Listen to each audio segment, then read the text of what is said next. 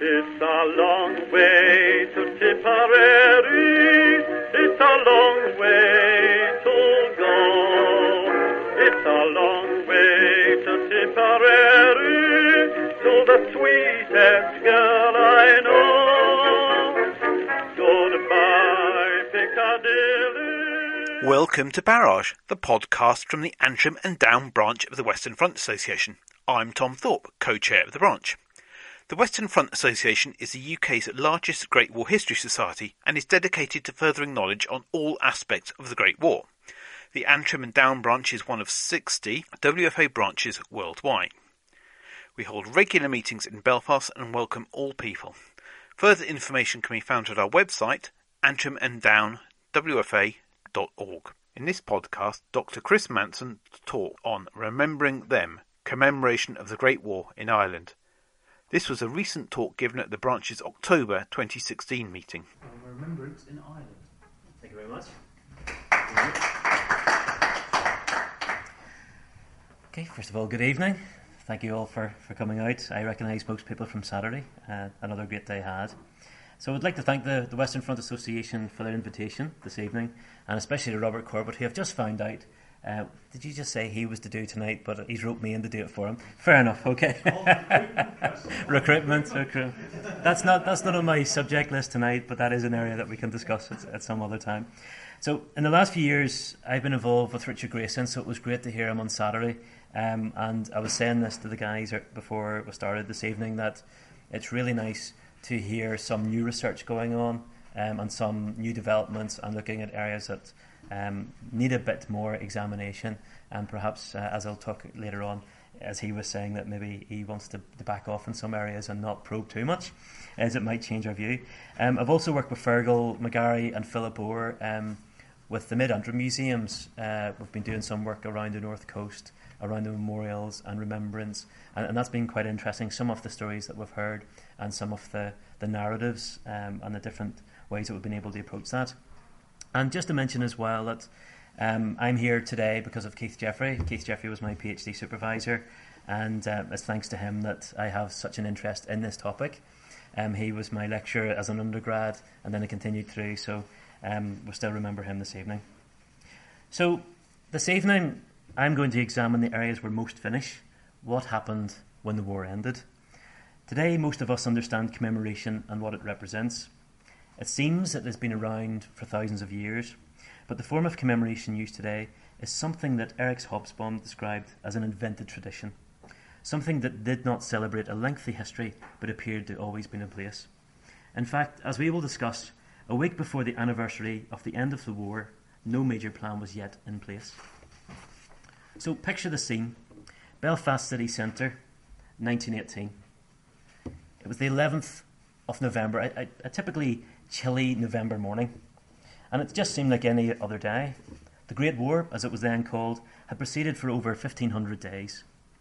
News of what was happening in the Western Front slowly filtered through to the home front, after being snipped by the censor, and the lists of names of those who would not return continued to appear in the press day after day. However, there was a flicker of light at the end of the tunnel. The newspapers had been reporting that the war might soon end, a cessation of fighting. There was expectancy. The Belfast newspaper, the Northern Whig, declared that events were moving at such a pace that comment was in danger of being out of date before it reached the reader. And indeed, this proved to be the case, as just before 11 a.m, a telegram arrived at City Hall for the Lord Mayor, announcing that was termed an armistice had been signed. The war was effectively over. The telegram was subsequently sent to newspaper offices across the city, and as the news quickly spread, the streets soon thronged with people celebrating the news. In the shipyards and mills and other big industrial establishments, the news spread like wildfire. Workers stopped immediately, and by general consent the rest of the day was declared a holiday. At exactly 11 a.m, in Belfast General Post Office, telegraph staff stood the attention to sing the first verse of the British National Anthem, followed by 3 cheers for those from the office who had joined the colours and gone out to fight. Close by, in Belfast Harbour, the sound of ship sirens added to the chorus of celebration, which was beginning to reverberate out from the City Hall across the province. With the unanticipated suspension of work, shipyard employees marched in Flanics into the city centre, headed by a band. However, as the papers suggested, a hooligan fringe used the opportunity to loot shops and cause wanton damage. But when the group arrived at Belfast city centre, they met mass crowds waving Union Jacks and other Allied flags. So by midday, and this is a bit of a cheat because this was 1919 Peace Day, but by midday the city was heaving with immense crowds heralding the end of the war, and the statue of Queen Victoria at the front of the City Hall had been draped with the Union Jack and the tricolour, that is, the French national flag. Elsewhere in the city, hastily arranged Thanksgiving services were being organised, such as St Anne's Church of Ireland Cathedral, the Presbyterian Assembly buildings, and several other city churches. And with the unexpected holiday, they were very largely attended.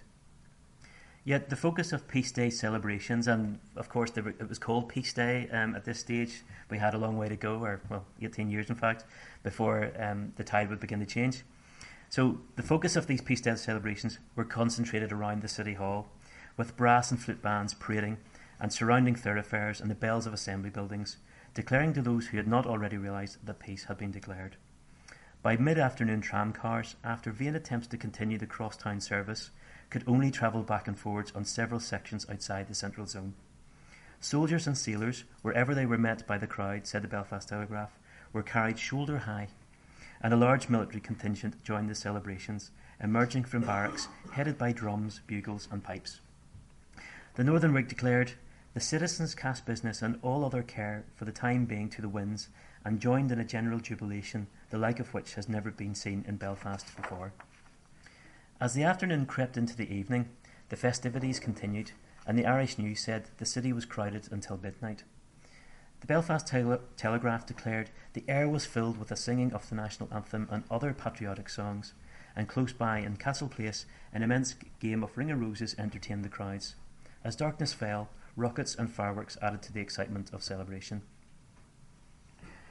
The Belfast Telegraph declared, with the drumming, the bands, and the crowds round the Albert, Peace Night was like a dozen 11th July nights and New Year's Eve watch nights rolled into one. The celebrations were not confined to the city streets. At the Grand Opera House, the planned performances went ahead, but in light of the great news, the audience was in buoyant form. During the play Tiger's Cub, some of the spectators joined the cast on the stage and in the good-humoured atmosphere. Towards the end of the line, "Oh, I wish I knew the father of that brat," a reply emerged from the stalls, "Kaiser Bill," leading to an outburst of laughter in the theatre. At the Avenue Picture House, a special Peace Day programme was organised. The orchestra for the duration of the interval, playing the Belgian, Italian and British national anthems, followed by Rule Britannia. Pictures of Marshal Foch, the Allied kings and presidents accompanied the anthems. The evening continued with celebration in good humour and tone, perhaps taking the edge off the cold November night. Of course, the role of the war, or Ireland in the war effort, was not confined to Belfast. As Richard Grayson reminded us on Saturday, men from every county of the province had joined the colours, and as a result, victory and peace were also greeted with great relief and enthusiasm elsewhere, as the news of the end of the war spread out like the ripples of a pond to other towns and villages across Ireland. In Armagh, the bells of St Patrick's Church of Ireland Cathedral declared peace, and as people heard the news, flags and bunting were hoisted across the city. In Ballymena, the end of the war was welcomed with great rejoicing, and many workers received a holiday from lunchtime, when the mill and factory horns marked an early end to what had commenced as a normal working day. On the coast of Bangor, a government boat and fishing trawlers were decorated with bunting, and made their own contribution, adding to the cacophony of bells, horns and sirens in the area. Across the loch at Carrickfergus, the festivities were aided by the band of the 6th Royal Fusiliers, who paraded through the town. And in Coleraine, where according to the Northern Whig, an eighth of the men had gone to fight, the news also evoked elation, and the bells of St Patrick's Church of Ireland, as well as the town hall, rung out celebrating the declaration of the end of the war. Nearby, in factories and at the gasworks, the sound of horns added to the commotion, and business was suspended for the afternoon. Enjoying the holiday, away from the classroom and shop floor, a procession of factory girls and other young people paraded through the town, followed by a service of thanksgiving held at the Diamond. Cheers were given for the Ulster Division, especially for the local Derry Battalion of the Royal Inniskillings. In Cumber, the reception of the news was hopefully I'll cover most people where most people are from with any luck. The reception of the news was welcomed by the sounding of the siren at John Andrew and Sons spinning mill at 11:45, so you can see that it took a little longer for the news to spread out. You'll understand the context of why I'm giving so much this detail very shortly. The company quickly declared a half day. The Whig reported that the signing of the armistice was also received with great enthusiasm in Londonderry. The ringing of the Protestant cathedral's bells shortly after 11 a.m. indicated how the news had spread to certain parts of the country, and ships in the quay ran up bunting, and for a considerable period the sound of their sirens reverberated through the city and countryside. In Omagh, after the news of peace was known, army transport cars appeared draped with Union Jacks and aeroplanes, and they gaudily decorated. They had bunting appeared in the sky, discharged rockets, and sent down showers of coloured paper. So you can imagine the excitement. And in Portrush, it was very similar. After the officials had finished the council business, they donned their red, white and blue rosettes and prayed at the Holy Trinity Parish Church. Enniskillen, meanwhile, boasted that it was one of the first places to hear of the news of the armistice. The Fermanagh Times alleged, "It sounds a very big claim to make, but we have abundant evidence to prove that Enniskillen was the first town in the United Kingdom to hear the glad tidings on Monday morning." The paper claimed that while in London, Glasgow, Belfast and Dublin were still seeking confirmation of the news, Enniskillen was already celebrating. In the local military barracks, operators in charge of the wireless station had been on the QV all night in the hope of some news. After 6:30 a.m, a faint message was heard, claimed to be the rating of Foch's historic text outlining an armistice would be effective from 11 a.m. The document had finally been signed at 5 a.m. French time, and signals announcing the imminent ceasefire then begun to flow out in all directions. Later in the day, being the November herring fair, the town was busier than usual, and the streets were soon decorated with flags and bunting. The Fermanagh Times again said, "A noticeable and regrettable feature was the fact that our nationalist townspeople held suddenly aloof," adding that only one or two of the nationalist buildings in the town displayed a flag or manifested that the war was over. In the afternoon, a company of soldiers gathered round a piano while people danced in the streets. A Belfast Telegraph journalist travelling towards Enniskillen said that as he approached, cheers could be heard from the hilltops in Fermanagh as little villages draped with flags and festooned with bunting declared the peace. As he motored on towards other towns, he found that Portadown was decorated as for a 12th of July, that's most year round, while Lurgan was beflagged with rejoicing crowds parading in the streets.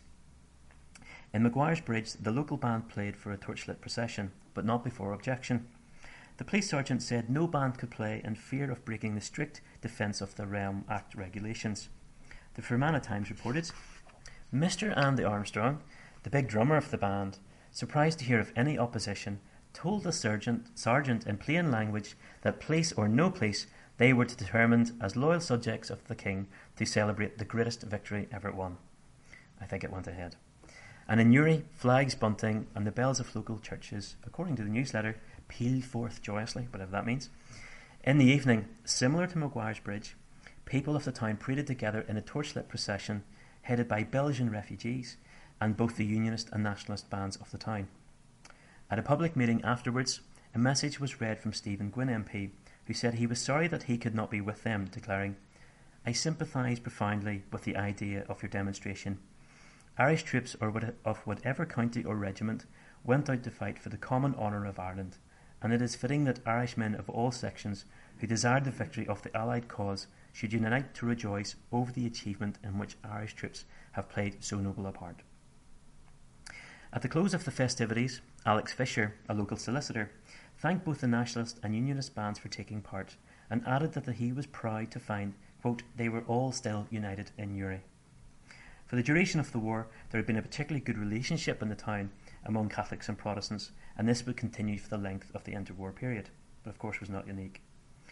The news of the armistice reached Monaghan about noon, and there was, according to the newsletter, to be signs of unmistakable cheerfulness as bands paraded the streets.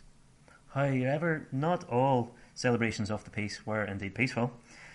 In the early evening in Strabane, Abercorn Protestant Flute Band paraded through the town, decorated with Union Jacks.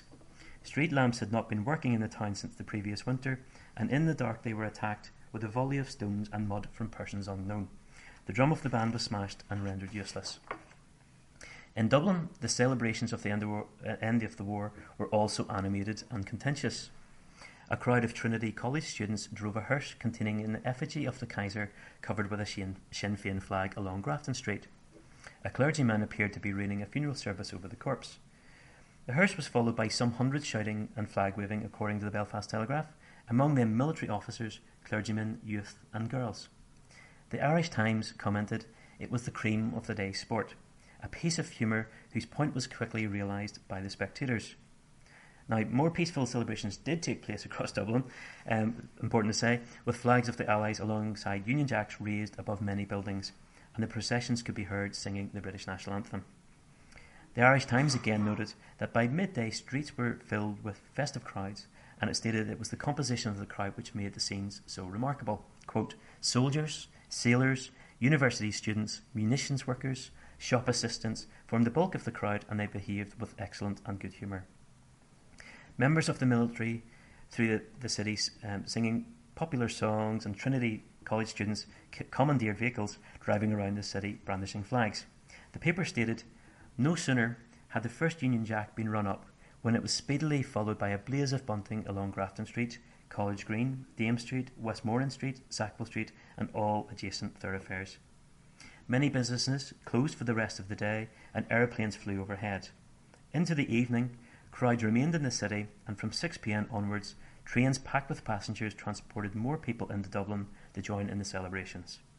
The paper stated, good humour and high spirits marked the characteristics of the throng, and though it might be safely described as boisterous, there was no tendency towards riotousness,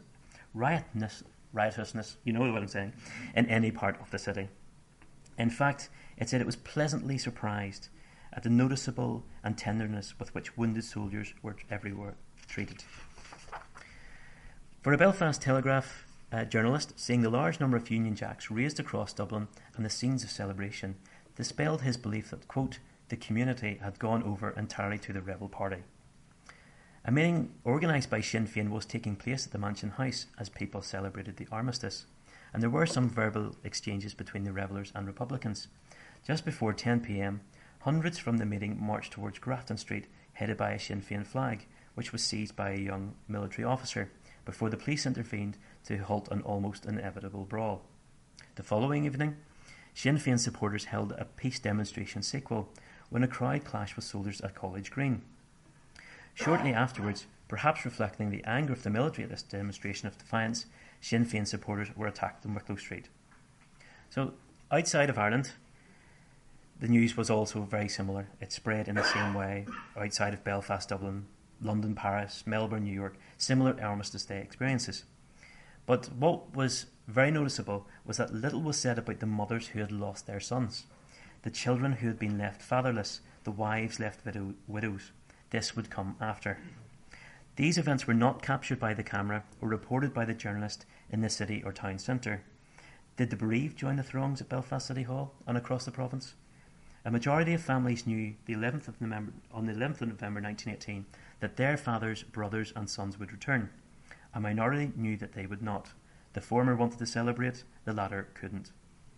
The Northern Whig noted that, amidst the jubilant scenes, the vibrant colours of the flags and the commotion in the centre of Belfast, quote, many a sympathetic thought went out to those of their fellow citizens whom the war has cruelly bereaved and by whom the paean of victory cannot be echoed without a pang of deep sorrow. The Belfast Telegraph agreed, stating, quote, the greater army which mourns at home, wives for husbands and mothers for sons, who are today beneath the sods in France and Flanders. For those lonely ones, the gladness of this hour is chastened by the thought of the vacant chair. It was clear that although Ireland celebrated heartily the end of the war, it had to celebrate in the shadow and at the price of many of its sons. Celebrations of victory, even in a just cause, could not fill the vacant chairs at the kitchen table. Even from the perspective that the war was over and no more should die in the field of battle, would be no consolation for the thousands of Irish bereaved. 11 years after the armistice, Winston Churchill recalled his emotion on the 11th of November 1918, stating, quote, too much blood had been spilt. The gaps in every home were wide and empty. The work of the world had to go on. and the ache for those who would never come home could not be danced away. For the French, it was particularly difficult to celebrate in a country in which the towns had been occupied, millions of men from several nations had been killed and buried, and in which the countryside lay not much more than a quagmire. As one commentator noted, the French were, after all, making a noise in the shadow of the graveyards. Cyril Falls, who served with the 36th Ulster Division, reflected in 1922, the armistice was celebrated, quote, celebrated by troops in France without the wild hilarity, wild almost to hysteria, that greeted it elsewhere. Instead, Falls noted, the division, quote, after years of discomfort and exposure, they slept softly, undisturbed by the crash of bombs. Despite the numerous reports of mass celebration along the lines, for many soldiers this did not appear to be the reality.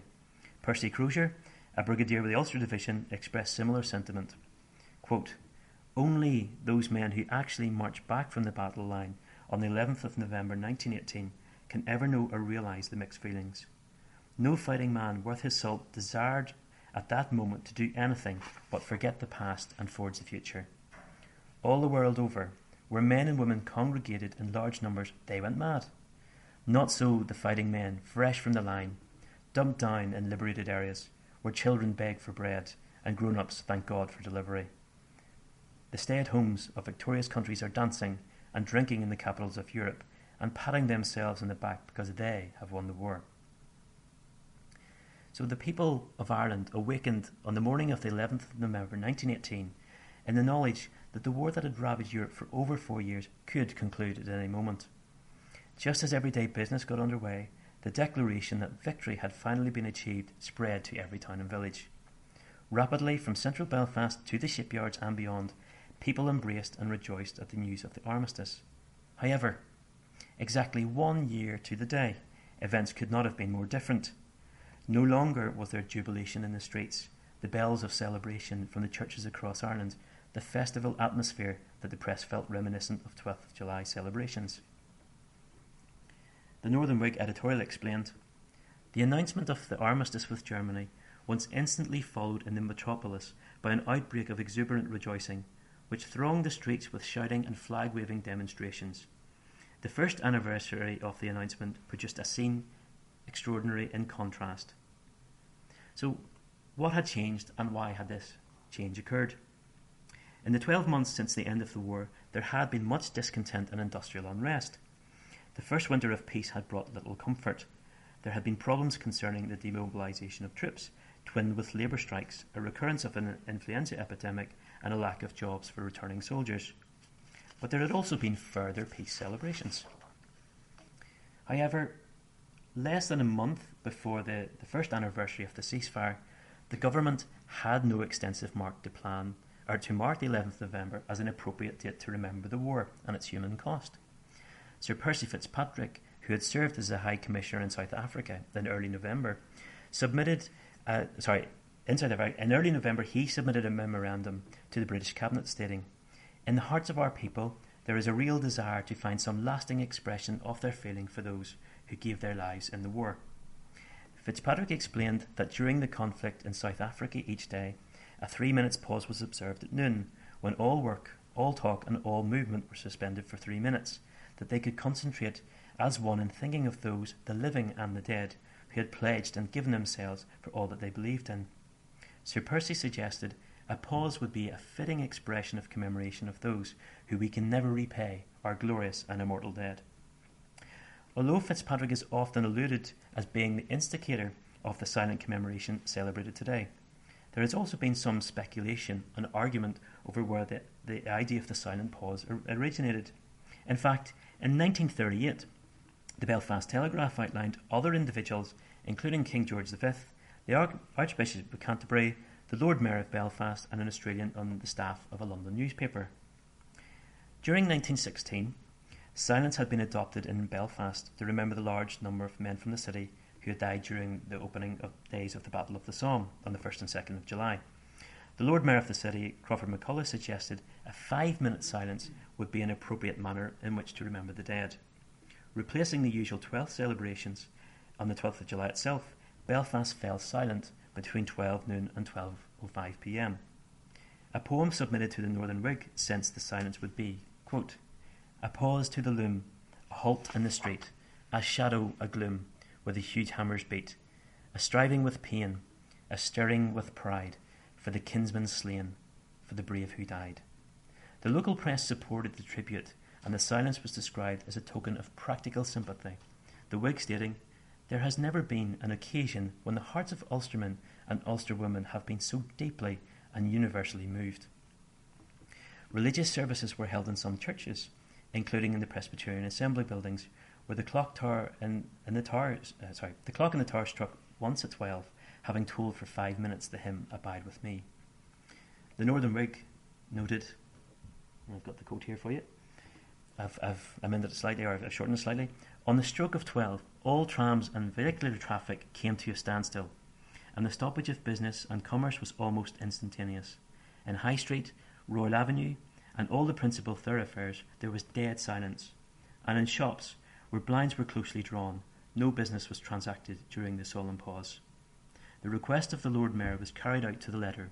We could not better honour our noble dead or give more fitting expression to the deep feelings of their bereaved relatives that be commemorating the anniversary as we did yesterday. And then they also said at the end of it, when we celebrate it in the future, we will do it fuller and richer. Belfast was undoubtedly one of the first cities to hold an official silence, and the Northern Whig already saw a future for it and the silent pause to remember the dead. Therefore, before the war had even ended, silence had been adopted in Belfast and Cape Town to remember the dead. Nevertheless, Australians celebrate a Melbourne-based journalist who was working for the Daily Mail in England as the person who initiated the silence. Edward George Honey, under the pseudonym Warren Foster, wrote a letter to the London Evening News in May 1919, appealing for a 5-minute silence to celebrate the end of the war. He wrote that 5 minutes of national remembrance through silent contemplation would be a suitable way to remember the dead who won the peace. So perhaps it is safest to say that Edward Honey was the first man to suggest a way to remember in print, but Fitzpatrick can possibly take the credit for taking the idea to the British cabinet and subsequently the King and the Archbishop of Canterbury. There is no doubt that Belfast had a role to play in shaping how the war would be commemorated after the conflict. The city observed 5-minute silence, workers halted, people came to a standstill, and it was viewed as a fitting expression of gratitude for the lost, the central premises of commemoration after the war. We cannot be sure if either Honey, Fitzpatrick or Lloyd George paid much attention to the time of silence in Belfast. But in the years after the war, the manner in which commemoration would be carried out across the Empire would almost be identical to how Belfast remembered in July 1916. We claim it as our own. The idea of silence representing respect for the dead was nothing new. Yet what was the original manner in which the victory on such a large scale was being celebrated as a tribute to the dead. On the 7th of November, King George V sent out a request for a national pause across the Empire, and his memorandum was carried in all the national newspapers. And here's parts of it.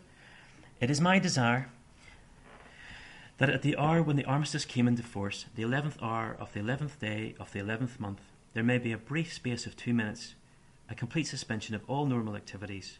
No elaborate organisation appears to be required. At a given signal, which can be easily arranged to suit the circumstances of each locality, I believe that we shall gladly interrupt our business and pleasure, whatever it may be, and unite in this simple service of silence and remembrance. And effectively, the origin of the 2-minute silence is this referendum, and remains, we all know those words, we could probably say them with our eyes closed. It was expected that the pause and the time would be a private contemplation, remembering loved ones in prayer and reasserting a commitment to peace. The press in Belfast again loyally gave support, the Northern Whig declaring, "It is a tribute in which all can equally share, rich and poor, a ritual in which all can have their place and part." Nonetheless, a year on, celebration of peace and victory had become a sombre and cheerless commemoration. The Northern Whig commented, quote, "A year has passed since the armistice was signed. If it has not brought us all the benefits that the more sanguine of us imagined that peace would have brought us all at once, we must recognise on looking back that it has brought us many inestimable boons." But they weren't quite sure what they were yet. The celebrations of this day the previous year appeared to have left a bitter aftertaste. Indeed, it would be naive to think and imagine that the victory could immediately secure economic stability, job for ex-soldiers, and a return to the pre-Edwardian era of prosperity. But for the United Kingdom, emerging as one of the nations who supposedly won the war, victory was not alleviating the difficulties of the post-war society. The silence was to commence at 11 a.m, but what would happen then?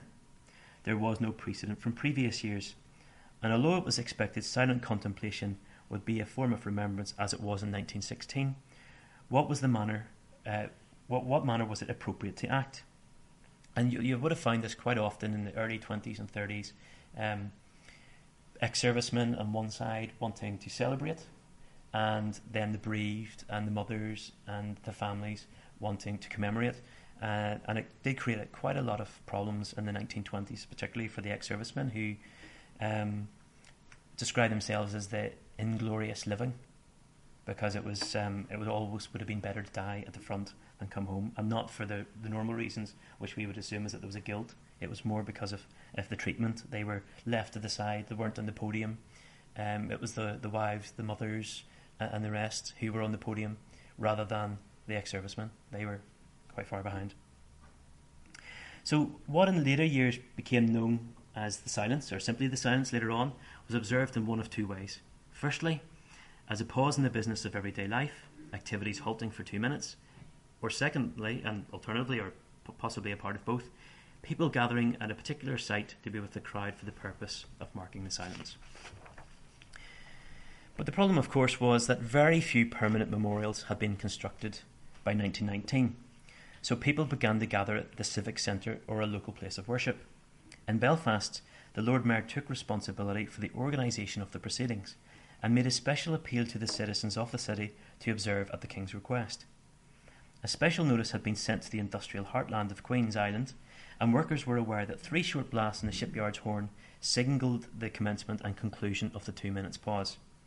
At Queen's University, classes were to remain still at their desks, Belfast school children were to set down their pencils, and naval ships stop and soldiers stand to attention. The Northern Whig stated, "The empire on which the sun never sets will celebrate this solemn moment practically throughout the 24 hours." Exactly a year to the day from the great celebration and rejoicing at the news of the armistice across the UK, in Belfast the horns of the shipyards, the bells in nearly every town and village church, the patriotic singing of the national anthem, and the fun and frolics at the Opera House had disappeared. Belfast and other Irish cities were emotionally different. How the war would be viewed in the future was at the hands of the government ministers and King George in 1919, and they decided to honour sacrifice. Nonetheless, November 1919 was not entirely a volte-face from celebration to sadness. Some still celebrated. A number of ex-servicemen asked, why should we be sombre and subdued on the anniversary of the greatest day of our lives? A small number of ex-servicemen abhorred the official ceremony and instead preferred reunions and entertainment such as armistice dances. Despite this, the 11th of November 1919 was marked by silence and contemplation, replacing the celebration of the year before. So armistice dances particularly were very popular in the 1920s and early 1930s, but it began to drift and not be so important after that. I think maybe because it was a conflict of what was happening earlier in the day. But what did happen was making memorials. It rapidly became clear, with a 2 minutes pause, that people wanted somewhere to gather at a particular site, to be with the crowd for the purpose of collectively marking the silence. While remembering the dead is frequently conceived as a personal affair, commemoration of the war dead became a public, collective event which implicated the society as a whole. Individual grief was not separated from the larger canvas in which memory was mobilised, and the neat binaries of individual and collective collapsed during the war and indeed the years following it. War memorials had been erected to remember other wars, and many communities already had plans underway to construct a memorial to remember their dead. But this was of an unprecedented magnitude. As a result, probably the largest and most popular movement for the erection of public monuments ever known in Western society began. In the immediate post-war years, memorial making tended to remain on a smaller scale, such as personal, small firm, or church rolls of honour, before communities began to establish war memorial committees to raise funds for a town, village, or even a regional memorial. With the British ban on exhumations in the battlefield coming into force in 1915, the bereaved were left with no tangible focus for their grief. A memorial could provide a focus and act as a surrogate grave. War memorials were erected in almost every town and village across what came to be Northern Ireland in 1921 and in most large towns of the Free State. Tributes took the form of plaques, tablets, cenotaphs, obelisks, gardens, catafalques, commemorative walls, cairns, columns, archways, paintings, and even murals. At schools and universities, memorials took the form of halls, libraries, pavilions, or playing fields, and many churches benefited from a new organ, peal of bells, communion rail, or a stained glass window. The construction of a hostel and the building of houses for those who returned became a form of memorial for those who did not. In Ireland, a variety of monuments to the dead spoke to and for communities. Monuments to earlier conflicts such as the Crimean War and the South African War had been erected, but most of the names were professional soldiers, not the young men from the same streets, the same schools, and the same workplace who perished in the Great War. The difference was the size, scale, and totality of loss in the Great War, which paid no reverence to age, creed, politics, or religion. Although most memorials were built in the decade after the war, temporary street shrines, honour boards, and illustrated lists of those who had joined up were popular in some places during the war. For example, a roll of honour was compiled in April 1915 in Newry, listing 867 names of men serving in the Army and Navy. At a cross-community meeting held in the Town Hall, the roll of honour was presented to Newry Urban Council. Before and after the ceremony, nationalists and unionists paraded to and from the Town Hall, and ministers from several denominations took part in the proceedings.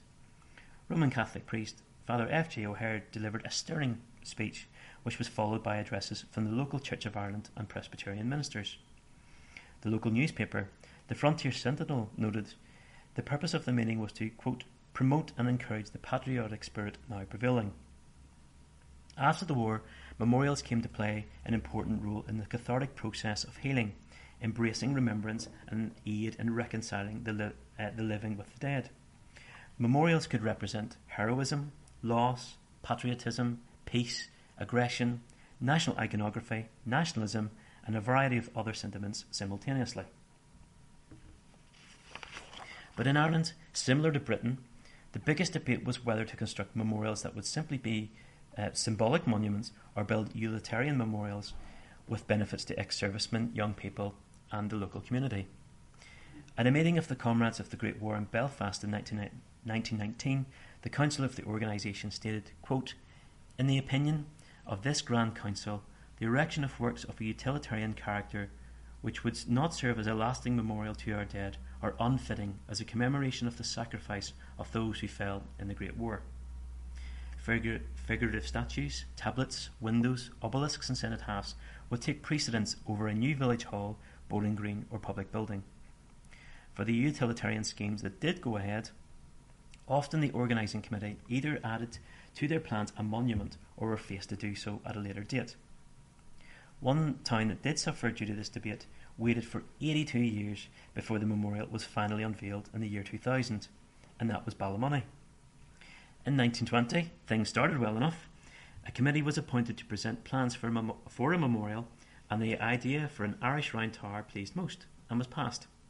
However, in subsequent months, there was a debate whether the memorial should simply be a monument or have a practical use. They then discussed extending the town hall, constructing a hospital, and controversy continued until all ideas were entirely scrapped. And here we have it, luxury. There we go. In 1959, the British Legion erected this bronze plaque at the back of their premises to commemorate the dead from both wars, and to save embarrassment, no names were added. That is, until finally, in 2000, the memorial was made complete, with the names being added. Appropriately, or perhaps ironically, with the unveiling ceremony, the opening hymn was Abide With Me. So generally, after the Great War, there were 3 stages of memorial building. Stage 1.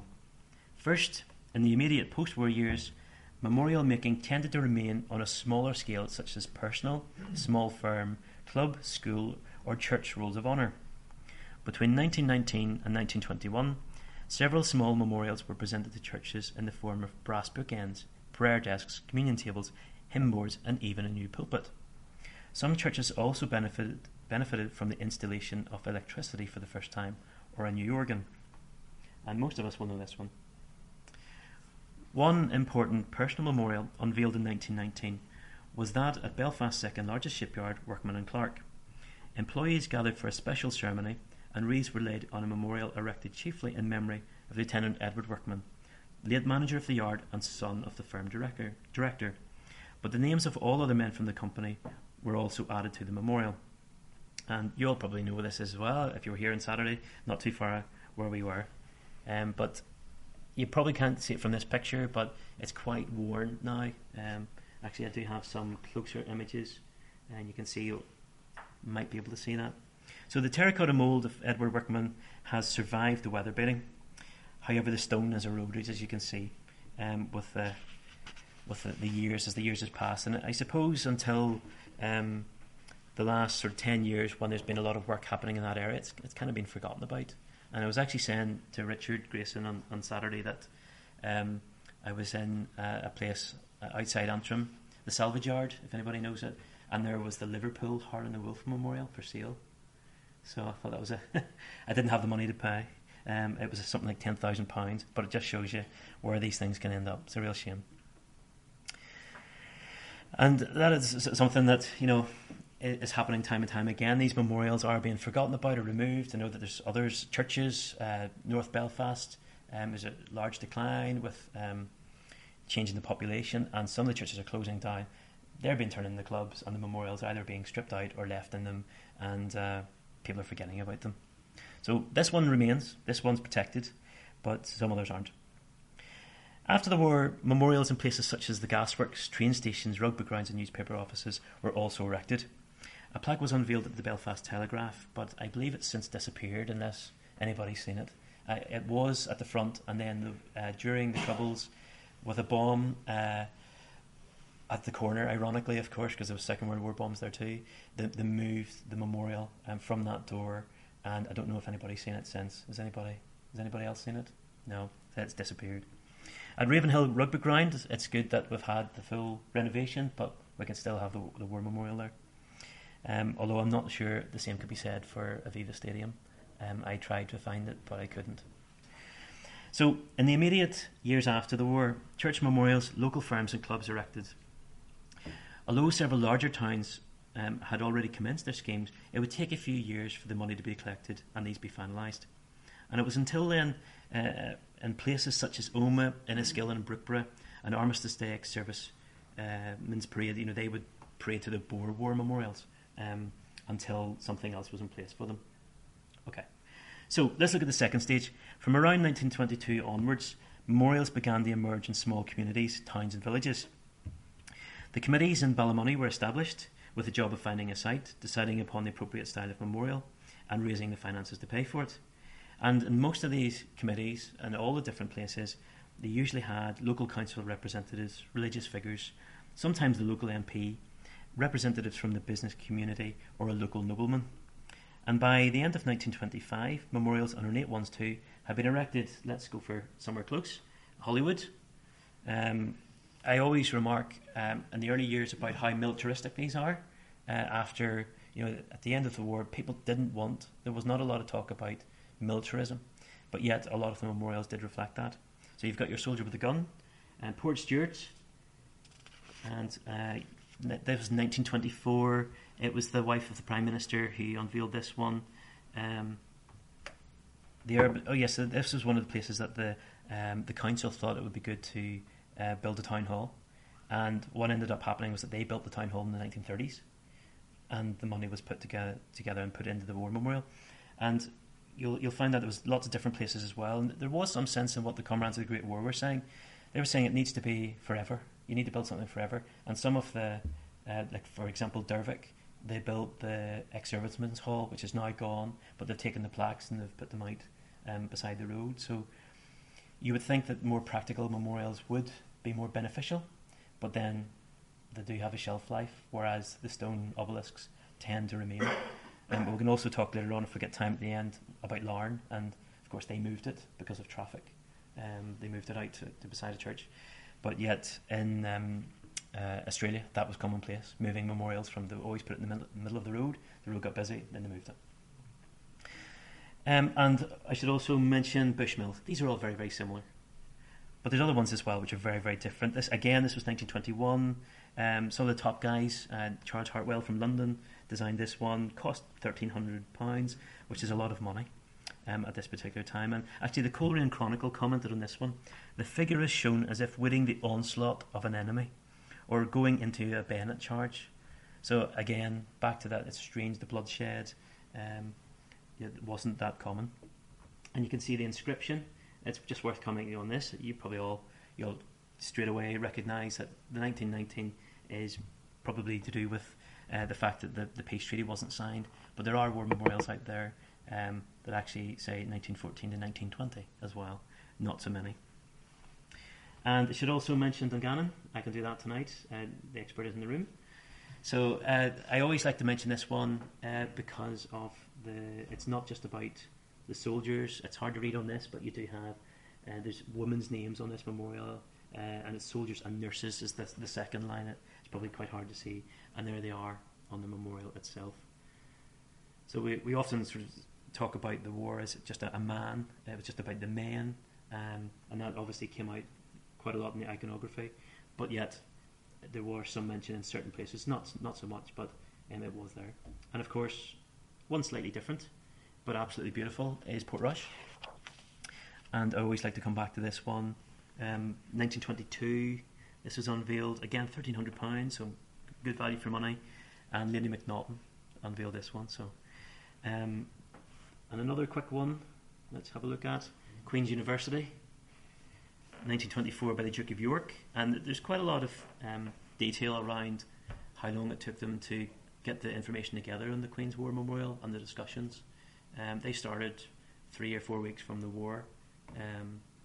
There was a lot of discussion around what was going to happen there, and actually getting it all together by 1924 was probably quite good. Another beautiful war memorial again. So I've just shown some of these as a flavour, and we're going to look at some others a bit later on as well. But I just want to move on and talk about something and related to all commemoration after the war, and that's it. The involvement of religion and politics. Often it is assumed that commemoration of the wars have been divisive between the two communities. However, it seems during the interwar period there was a good relationship between Protestants and Catholics, and commemoration was often ecumenical. On Armistice Day in the 1920s in Dungannon, Boy Scouts, Girl Guides and the police band, the British Legion, relatives, school representatives and local merchants all gathered together to commemorate the war, and the entire party paraded to a church, either the Church of Ireland, Presbyterian or Roman Catholic. Indeed, Protestants and Catholics gathered to remember the war in several other places too.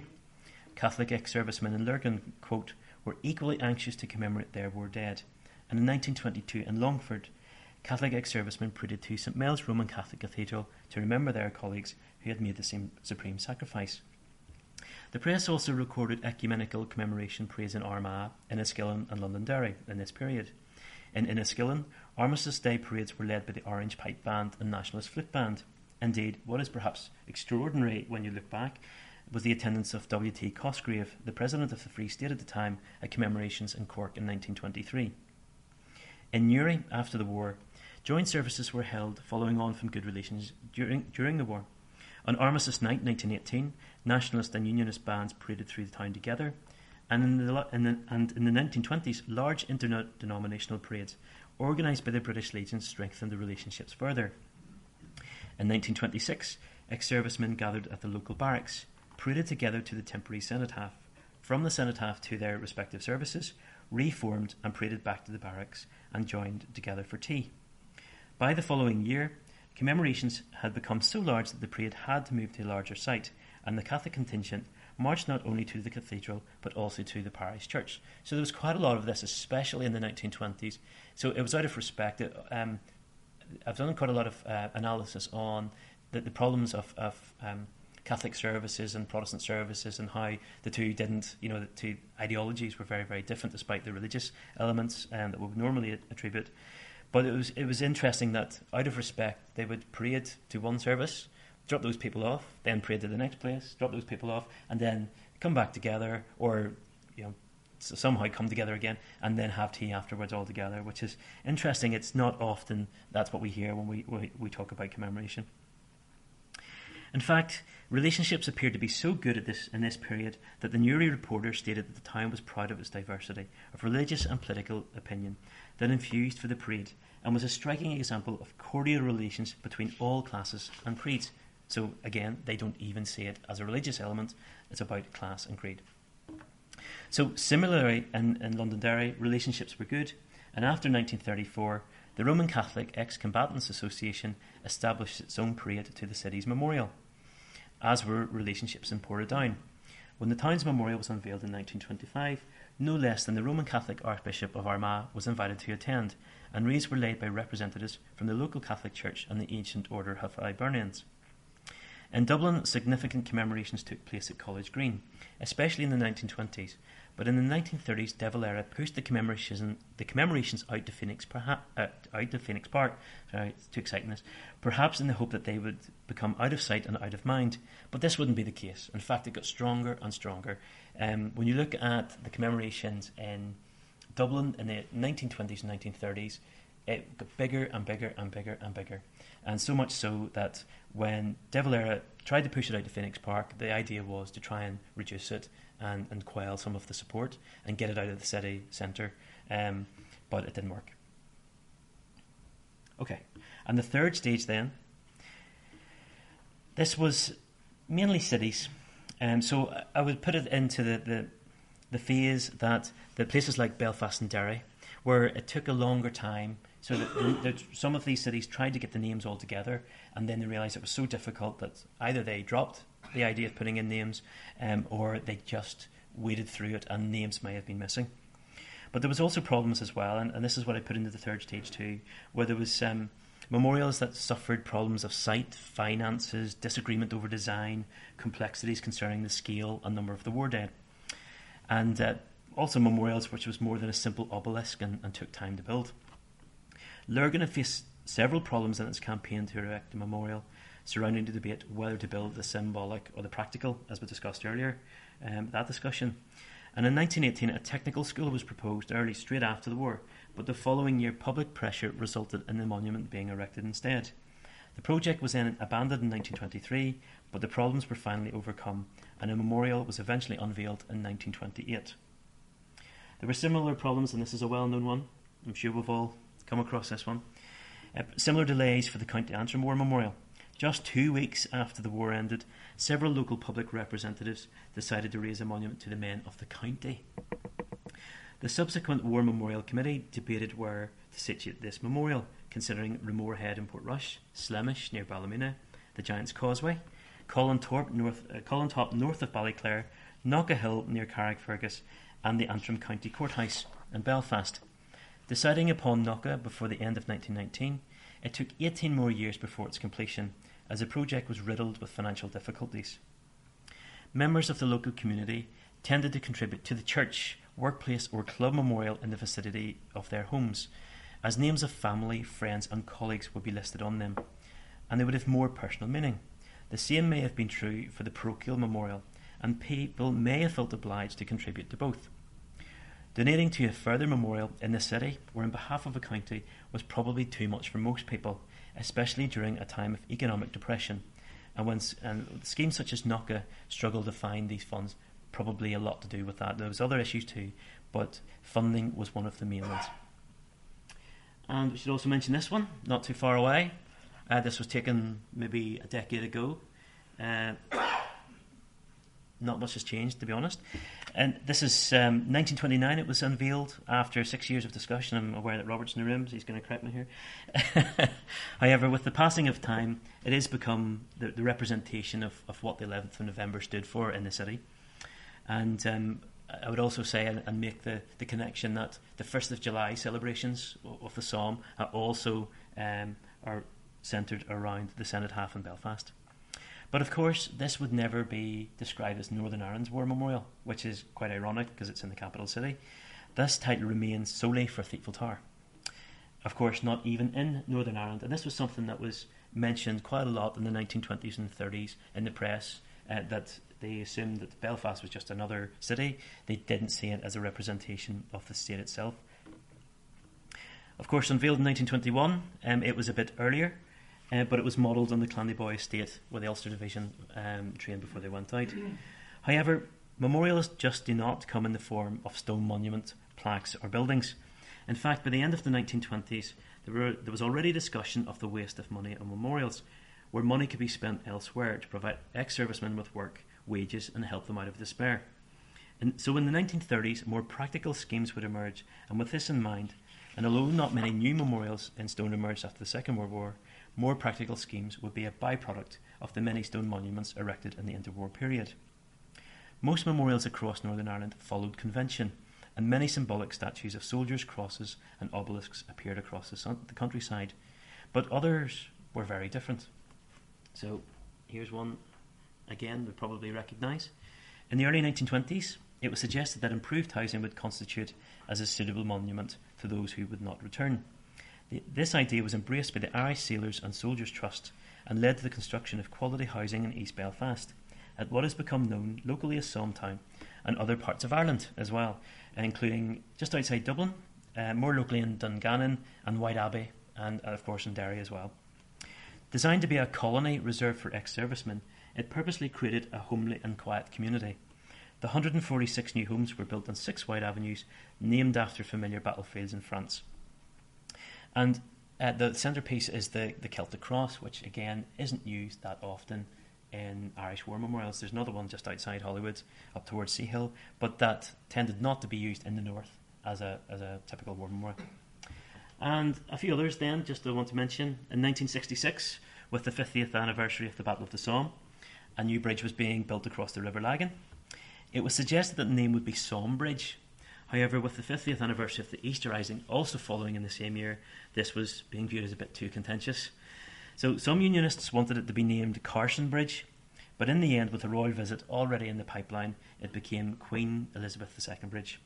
And the Queen unveiled the bridge herself on her trip to Belfast, where people threw bricks at her. And of course we know this one as well, the Beadle painting. Again, this is a memorial because it remembers the war. And I think that's the point. It's not just about these stone plinths that we see scattered across the countryside. There's lots of other places, lots of other versions and forms, and in the Orange Order as well, there's lots of orange banners. I've actually seen an orange banner with the soldier at the front with a gun in his hand. So there's lots of variations too. But in the 1990s, there was no doubt there was a rejuvenation of interest in the two world wars, and in several loyalist areas, new murals have been painted. And I'm going to show you some that are probably gone now. They've been replaced, as they tend to do. But thankfully, I've got these on file, and we took photos a couple of years ago. So this first one is in New Mossley, going over the top. That's probably from about 5 or 6 years ago, and you see that the clear connection with the UVF. And then we also have this mural that's painted in Monkstown. This is also in Ireland the Great War in Keith Jeffrey's book. I can't remember if he pointed out the spelling mistake, but top marks if he spotted. And of course this is William Connor sketching. So it's based on William Connor sketching of the charge of the Ulster Division, the middle bit, and then the other bits have been added in. I think that may have been painted over more recently. They've just repainted it. It's not a new one. But it's still in existence. And of course, most people know this one as well from East Belfast with the VCs, which is also something. So you can see, I would argue that these two are memorials to the war. However, just thinking about these murals, is this a 1990s? Is this just something that's new? Is it fresh? Or is it something that's been around for a long time? In fact, in July 1919, only 7 months after the end of the war, a mural was dedicated to the local battalion of the Ulster Division in East Belfast for, quote, the heroes of Ulster who died in the Great European War 1914-18. Of course, we don't often hear those words used today. And this mural was painted in 1933, I haven't been able to track the mural from 1919 through, despite my best efforts. Okay, so a few reflections then. After the war, the most important and significant collective rituals in all the former belligerent powers was commemoration. It was no different in Ireland, where the effects of the war permeated the lives of those who had direct experience in it, the ex-servicemen, those whose loved ones fought and did not return, the bereaved, those who worked in the home front to keep it going, the workers, as well as those diametrically opposed to it, sometimes called the rebels. In addition, despite the sacrifices made by ex-servicemen and their time at the front, it would be women who would receive the central position around war memorials and in commemorative services, as the mothers and widows of the men who had died. They would be the group given pride of place in the stands around the Belfast Cenotaph, reserved the pew towards the front of the local church, the best viewing position at the unveiling ceremony, as a result of the sacrifice that they had made. Commemoration then focused on the mothers, the widows and the families of the men who did not return, rather than the men who did. The commemorations of war that took place each year were shadowed, on occasions overshadowed, by the contemporary domestic and foreign issues that impacted inside and outside of Ireland. Although described as the war to end all war, it became an armistice for only 20 years. In this period, several groups played an integral part in the process of honouring and keeping alive the memory of the dead, and reminding the wider community of the needs of the living as it does today. Commemoration has not changed significantly in this period. In fact, it has hardly changed. Gradually, ceremonies on the 1st of July came to reflect the ceremonies on the 11th of November, with some minor differences. After the Second World War, there was much more of a focus on the utilitarian memorials to the dead and inclusion of ex-servicemen. In some ways, the lessons learned from after the end of the First World War were recognised. During the Troubles, commemoration was impacted directly, as it has strong political connections strengthened, and as the time progressed, state bodies began to be included in commemorative ceremonies. In the last 10 to 15 years, there has been talk of a defrosting of a national amnesia taking place in Ireland, specifically in the south, towards commemoration. It is clear that political motivation in both communities had led to a shared narrative that, as Richard Grayson noted on Saturday, one which does not wish to dispel where Irishmen from both sides fought and died together. It would be true to say that the impact of politics in commemoration of the war in Ireland has been contested. The thread of tribal politics stitched into the fabric of Irish memory has not been removed from commemoration of the Great War. This war, at least, fought on battlefields outside of Ireland. Specifically between 1919 and 1931, Armistice Day was celebrated throughout Southern Ireland, but with Eamon de Valera's election, as George Boyce described, quote, ex-servicemen and their cause simply sank into oblivion as nationalists applied a sort of field dressing to the Great War experience. De Valera ensured the war would be eliminated from the public mind. However, commemoration continued for the duration of the interwar period in both Northern and Southern Ireland. Perhaps it was less amnesia than the role of nationalist Catholic servicemen was bypassed by the authors of Ireland's cultural narrative. Keith Jeffrey noted there was a considerable degree of collective disengagement, and that Belfast nationalist ex-servicemen were sidelined and marginalised. For the South, it evoked embarrassment and resentment rather than amnesia. In the last 10 years, perhaps with a revisionist hue, there has been a lot of discussion about Irishmen's role in the war. But perhaps, as Richard Grayson suggested on Saturday, the evidence has been there all along. In terms of commemoration, what perhaps should not be surprising is the amount of ecumenical remembrance that did take place, particularly throughout the interwar years.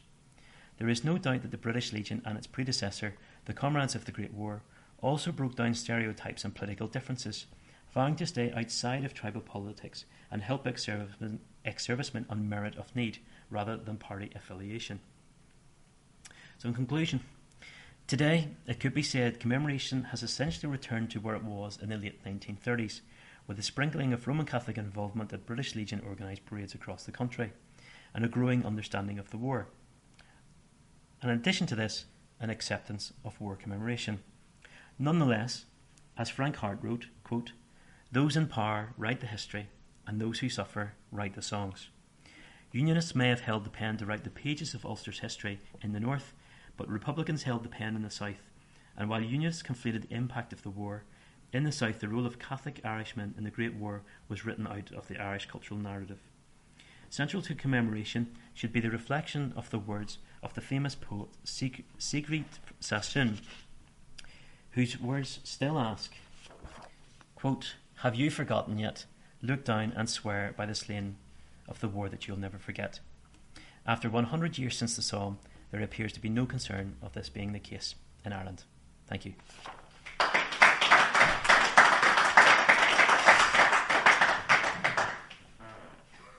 It's a long, long way to Tipperary, but my heart's right there. You have been listening to Barrage, the podcast from the Antrim and Down branch of the Western Front Association. The theme tune was written by Jack Judge and performed by Albert Farrington on the 12th of October 1915. It was downloaded from the Internet Archive at archive.org.